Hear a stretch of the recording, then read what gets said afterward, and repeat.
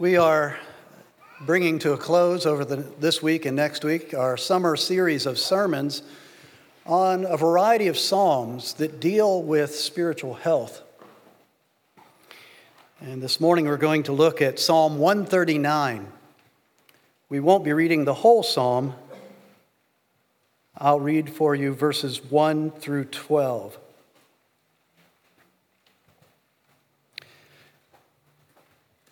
Psalm 139, verses 1 through 12. This is God's holy, inerrant, and infallible word. It has the power to transform your mind, your heart, and your life. Please give it your full attention. O Lord, you have searched me and known me. You know when I sit down and when I rise up. You discern my thoughts from afar. You search out my path and my lying down and are acquainted with all my ways. Even before a word is on my tongue, behold, O Lord, you know it altogether. You hem me in behind and before, and lay your hand upon me. Such knowledge is too wonderful for me. It is high, I cannot attain it. Where shall I go from your spirit? Or where shall I flee from your presence? If I ascend to heaven, you are there. If I make my bed in Sheol, you are there. If I take the wings of the morning and dwell in the uttermost parts of the sea, even there your hand shall lead me, and your right hand shall hold me. If I say, surely the darkness shall cover me, and the light about me be night, even the darkness is not dark to you. The night is bright as the day, for darkness is as light with you.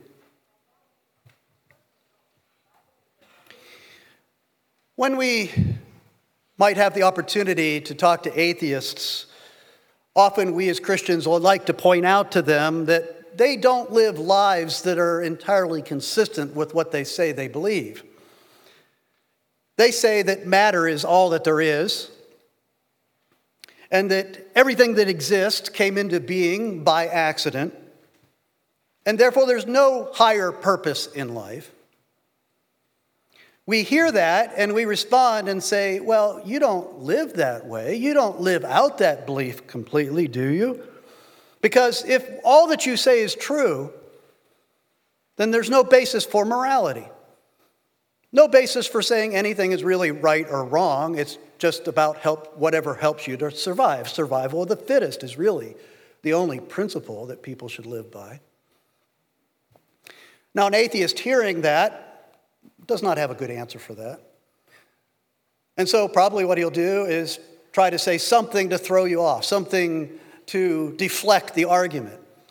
And so he might use that fallacy of saying, you too.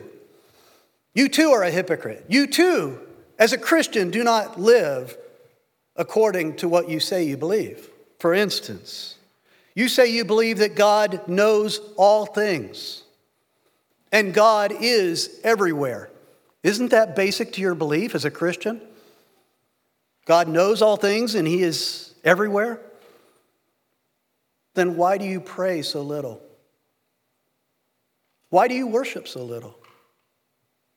Why do you act differently at church than you do at home? Why do you talk about the people the way you do? God is omniscient. That's our theological term for it. God knows everything. God is omnipresent. That's the theological term for God is everywhere.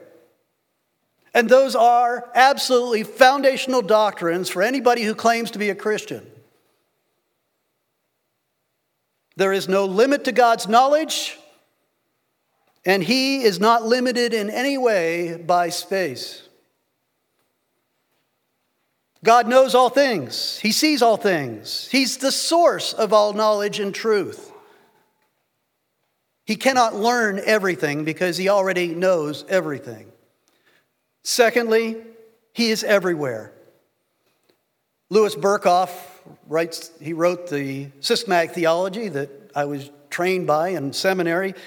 In his chapter on God's omnipresence, he says, God fills all space.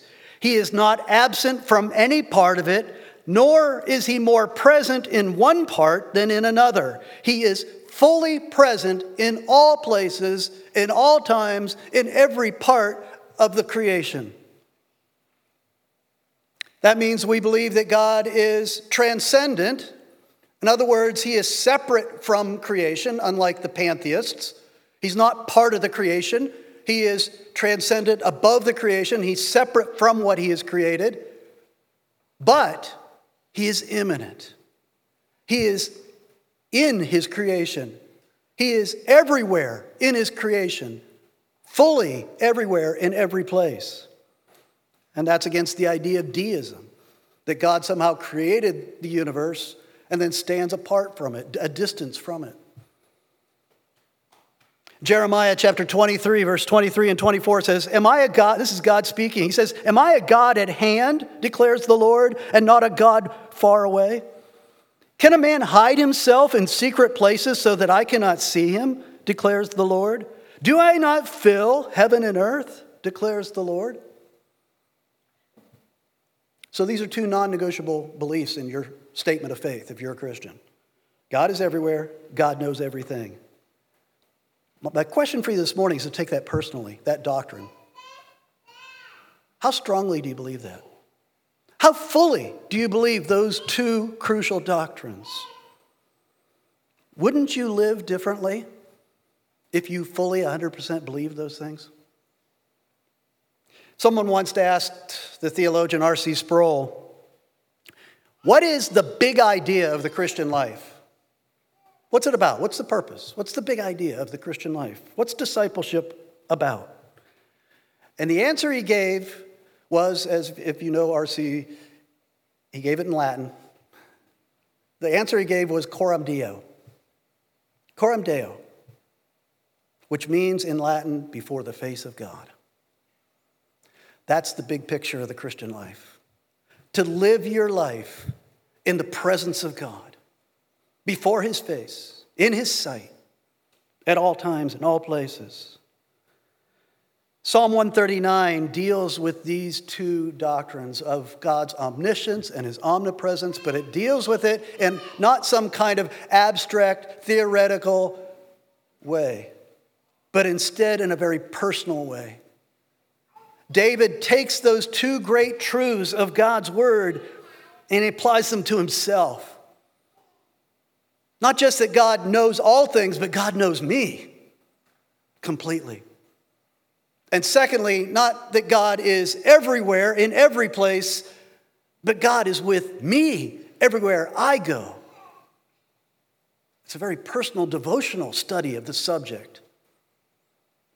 What does it look like? Well, this psalm is divided, the first half of it that we read is divided into two equal sections. Verses 1 through 6 contemplate God's comprehensive knowledge of us, and verses 7 through 12 contemplate his inescapable presence with us. Let's look at the first section. God knows us. I'm just asking you, that very simple statement of faith, I'm asking you to dwell upon that this morning. God knows you. God knows you exhaustively. He says, "O Lord, you have searched me and known me." How well does he know us? Well, he says in verse 2 and 3, he knows when we sit down. He knows when we get up. He knows everywhere we're going, our goings in, our goings out. He knows all about them. He knows every step of our every journey. And he knows when we where we lay down at the end. He knows all your habits. He knows all your routines. He knows all your actions. There is nothing that you have done, you are doing, or you will do that he does not know fully. We didn't read the second half of the psalm, but there, beginning in verse 13, he says he's known you that way, that completely, that exhaustively, since you were formed in the womb. That's how well he knows you. Far better than you know yourself. And so one of the most important theological truths we have to learn when we come to the true God is that as important as privacy is to our lives here in this culture, there is no privacy before the face of God. He says, you discern my thoughts from afar. Scary thought, isn't it? Every thought that goes through your head, God hears it as clearly as if you were to shout it. Could you imagine having your thoughts all shouted to the world? God knows every thought that goes through your mind. Verse 4 says that because he knows our thoughts, he also knows every word before we say it. I mean, it's scary enough to think that God knows all the words you said. Think about the words you said in the last day, the last week. God knows every one of those words. He heard every one of them. He's fully aware of every one of those words.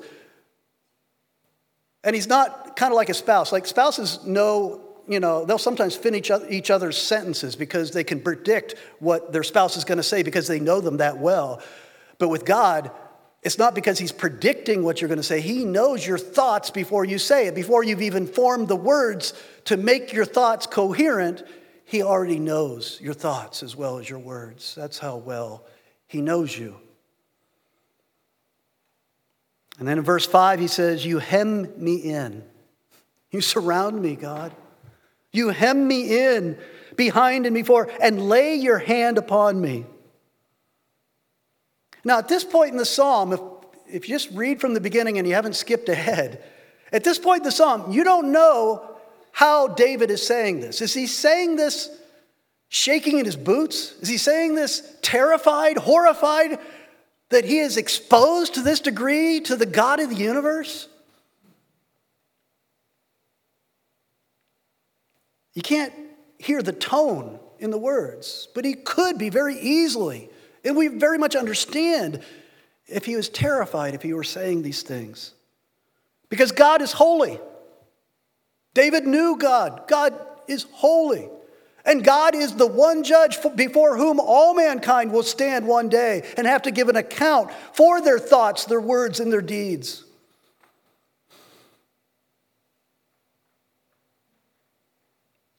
And that judge is a just judge who must punish every sin of thought, word, and deed to the fullest extent of his law. So is David cowering in fear of God's wrath and punishment? That's what Adam and Eve did. When Adam and Eve committed the first sin, they tried to hide from God. Their fear, the fear that drove their lives from that point on until they knew grace, was the fear of exposure. And if you want to understand the psychology of fallen man, you need to understand that that's a powerful driving force in all sinners. The fear of exposure. Hebrews chapter 4, verse 13 says, no creature is hidden from his sight, but all are naked and exposed to the eyes of him to whom we must give an account. But you know what? David is not shaking in fear. He is not cowering before this all-searching gaze of God's knowledge.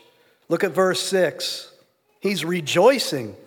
He says, such knowledge is too wonderful for me. It is high, I cannot attain it. He's worshiping God that he knows him that exhaustively.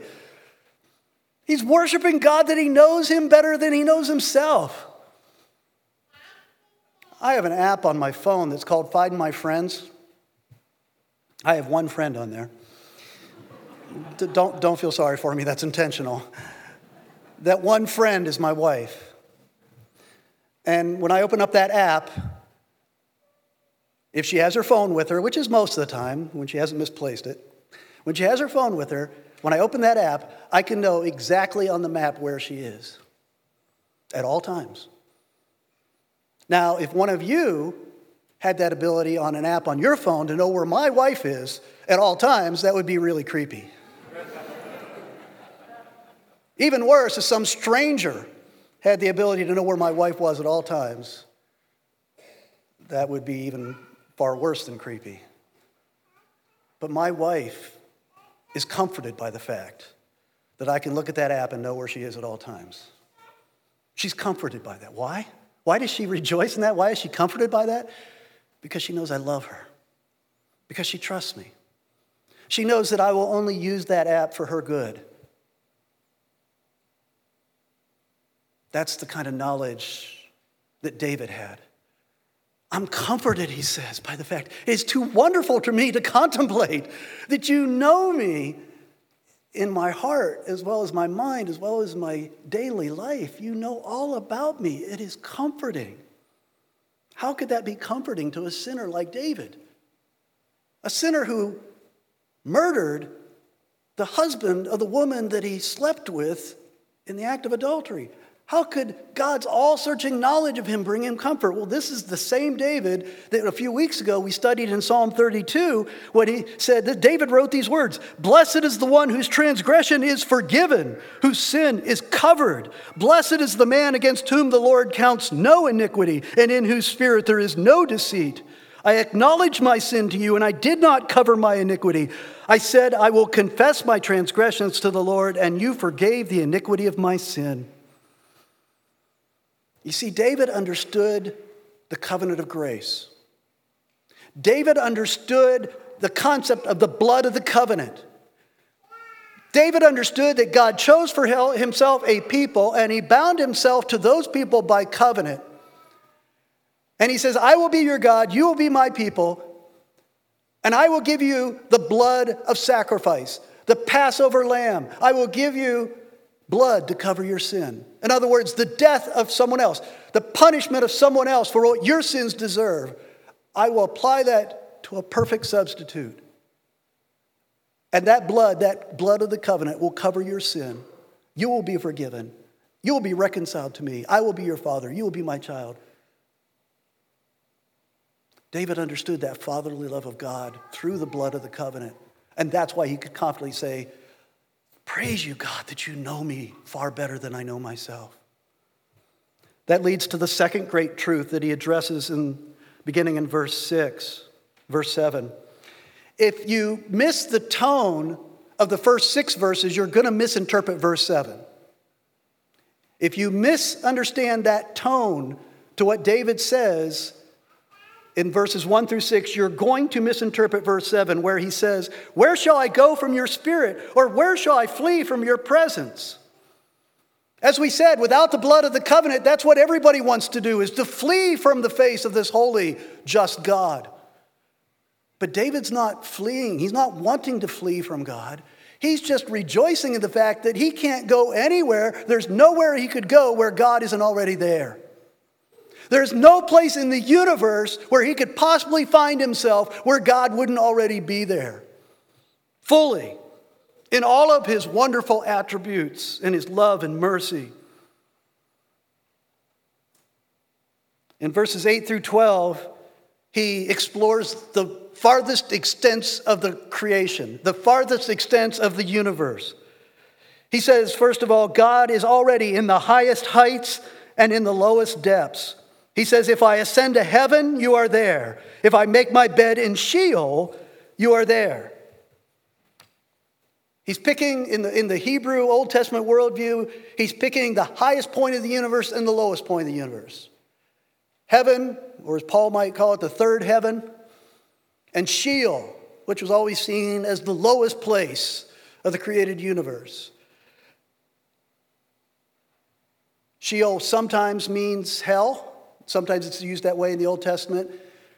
But the concept of hell is only gradually revealed through the course of the Old Testament. I don't know to what degree David meant the word here. Sometimes it means more generally the place of the dead. But if he does mean hell, in other words, the place where sinners who are unrepentant in their sin and die unrepentant in their sin go to pay for eternity for the sins that they've committed against this holy God, if that's the place he's talking about, you might say, well, it's inappropriate to speak of God being in hell, isn't it? Isn't hell the absence of God? Well, not quite. Hell is the absence of God's goodness. Hell is the absence of God's grace. But I'll tell you, there are people suffering in hell who wish that hell was the absence of God himself. Because God is very present in hell in his justice, in his wrath against sin, and is an eternal punishment of those who die in their sins. God is present in his justice in hell. And so David, he says, if I go to the highest point in the creation or if I go to the lowest point in creation, God is there. Then he says God is at the farthest east point as well as at the farthest west point. This is what he's saying when he says, if I take the wings of the morning, if I take the wings of the morning, in other words, he's talking about that light as it speeds across the horizon at the beginning of the day. If I take the wings of the morning, in other words, if I go as far east, if I begin at the farthest east point, and I go to the uttermost parts of the sea, which to him is the Mediterranean Sea, and the oceans beyond, which to him, that's the farthest west. He says, I could go as high or I could go as low, I could go as far east, as far as west. Still, God is fully there everywhere I go. But again, you think Jonah.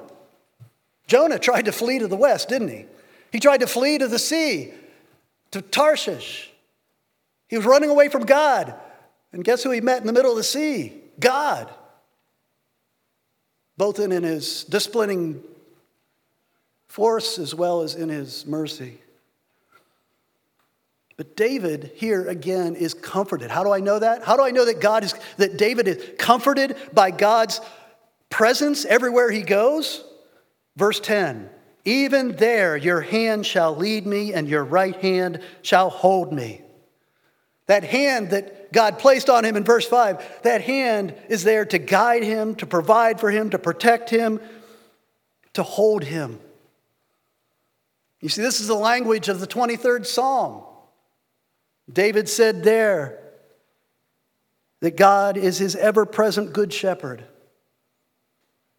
leading him, providing for him, and protecting him. And then finally, he picks probably the most godless metaphor, image from all of Scripture when he talks about darkness. He says, God is even in the deepest, darkest darkness. Even the darkness is not dark to you, he said. Several years ago, with my family, we visited the Ray Caverns down in Virginia. And one of the things they do is that when you get all the way to the bottom of the caverns and in the deepest part of the cavern, they turn off all the lights. That is terrifying to the depths of your soul, to be in darkness that dark. I think it's partly because it's so humid there, but you can feel the darkness. It's oppressive. And David is saying, even there, it's like light to God. The deepest darkness cannot hide you. And I think he's intentionally drawing up this biblical metaphor of darkness being all that is evil, all that is broken, all that is disordered, all the deception of the world. Even in the deepest darkness, God is still there. He will not abandon you in that darkness. Now, this may beg the question, some of you might have been wondering, well, if God is fully everywhere, in every place in the universe, in all of his attributes, then what do we mean when we say that God is in heaven? Or what do we mean, what does the Son of God, Jesus, mean when he says, where 2 or 3 are gathered in my name, there I am with them? Well, that's bringing out a very common biblical idea that God focuses his presence in a special way in holy places. Places set apart for his people to meet with him. Those are holy places. God is a spirit. He's not confined by spaces, but he associates his presence with certain spaces for certain purposes. For instance, God was in the burning bush when he met with Moses. God was in the tabernacle when the smoke of his presence, the glory cloud of his presence entered into the tabernacle. God was in the Holy of Holies of the temple. God dwells by his Spirit in the church. Yes, these are all true. But it does not deny the fact that he is present everywhere. It's just that in these places, he meets with his people in a special way. Solomon understood this when he built the temple. When he prayed his prayer of dedication in chapter 8 of 1 Kings, he says this, "But will God indeed dwell on the earth? Behold, heaven and the highest heaven cannot contain you. How much less this house that I have built? Yet have regard to the prayer of your servant and to his plea, O Lord my God, listening to the cry and to the prayer that your servant prays before you this day, that your eyes may be open night and day toward this house." God had designated that space as a space to meet with him, so to speak, face to face. Just as Moses met with God face to face at the top of Mount Sinai. God wasn't only there, but in his redeeming special purpose, he met with his people in these holy places. And that leads me to, again, deal with David's confidence in the light of God's all-searching knowledge of him and God's omnipresence, his inescapable presence in all aspects of his life and every place that he goes. How could he live with that? It's because God accepts us by grace and by grace alone. Look at David's conclusion to the whole psalm. Look at verses 23 and 24. Just skip to the end for a second.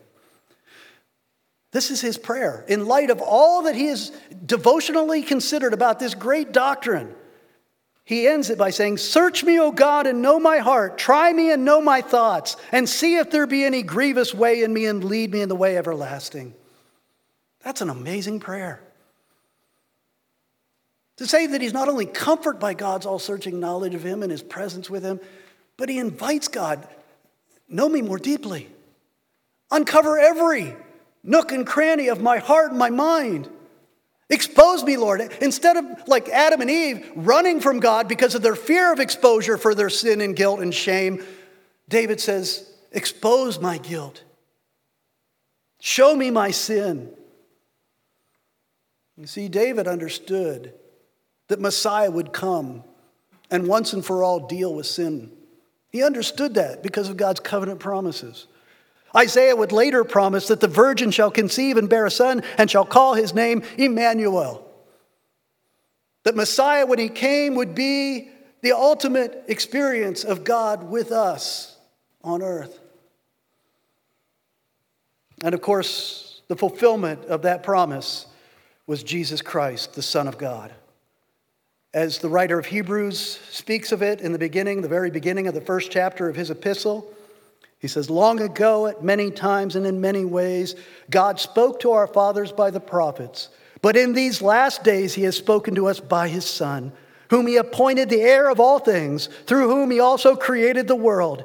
He is the radiance of the glory of God and the exact imprint of his nature, and he upholds the universe by the word of his power. After making purification for sins, he sat down at the right hand of the Majesty on high."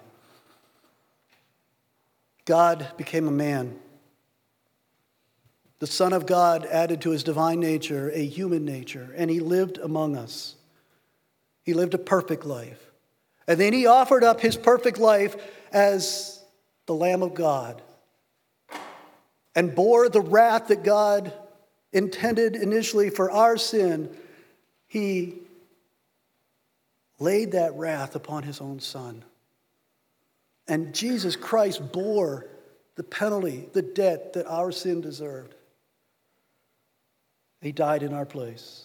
And then God raised him from the dead, showing that God the Father accepted his willing sacrifice for our sins so that we would be reconciled to him, that we could be justified and adopted into his family, that God, this all-knowing, all-present God, would be our loving Heavenly Father because of what Christ has done for us.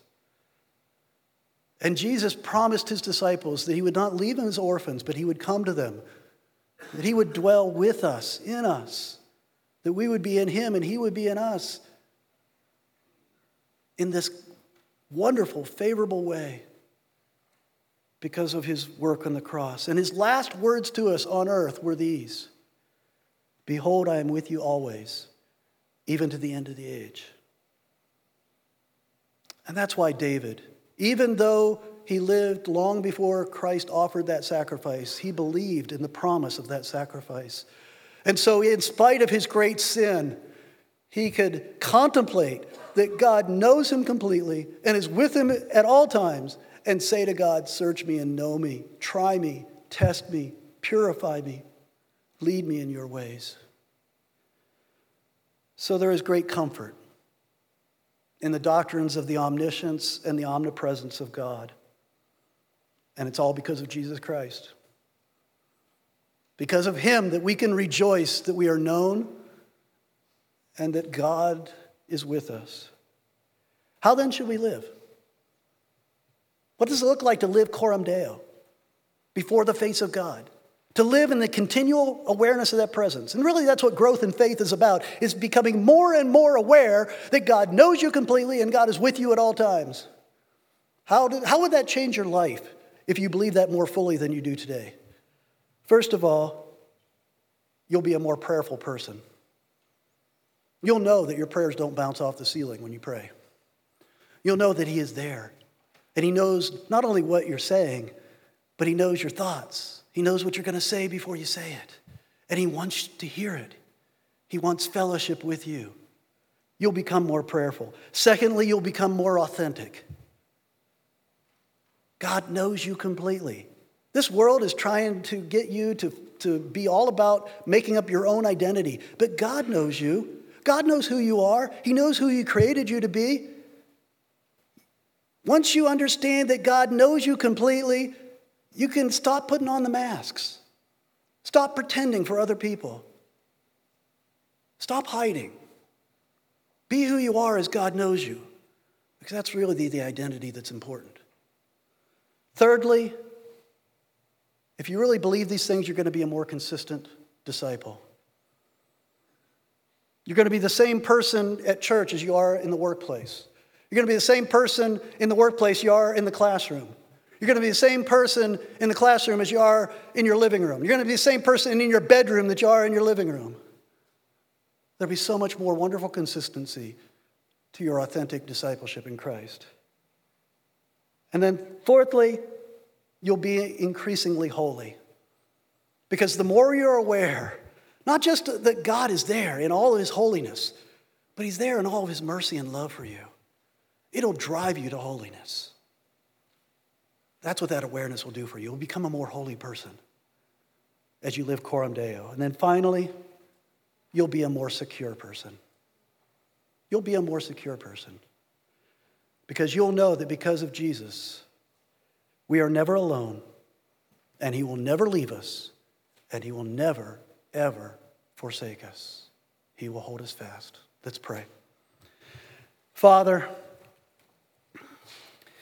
sometimes we get digging into the minutia of theology and biblical knowledge, and all of that is good, but sometimes we can't see the forest for the trees. Some of the most basic beliefs that we're taught as small children, things like that God knows us and he's always with us. Sometimes we settle for a partial faith in these things. Forgive us for settling for a partial faith. Increase our faith. Increase our awareness of your presence with us and your knowledge of us, that we might enjoy the fruit of these blessings which Christ has accomplished for us at the cross. We pray these things in Jesus' name. Amen.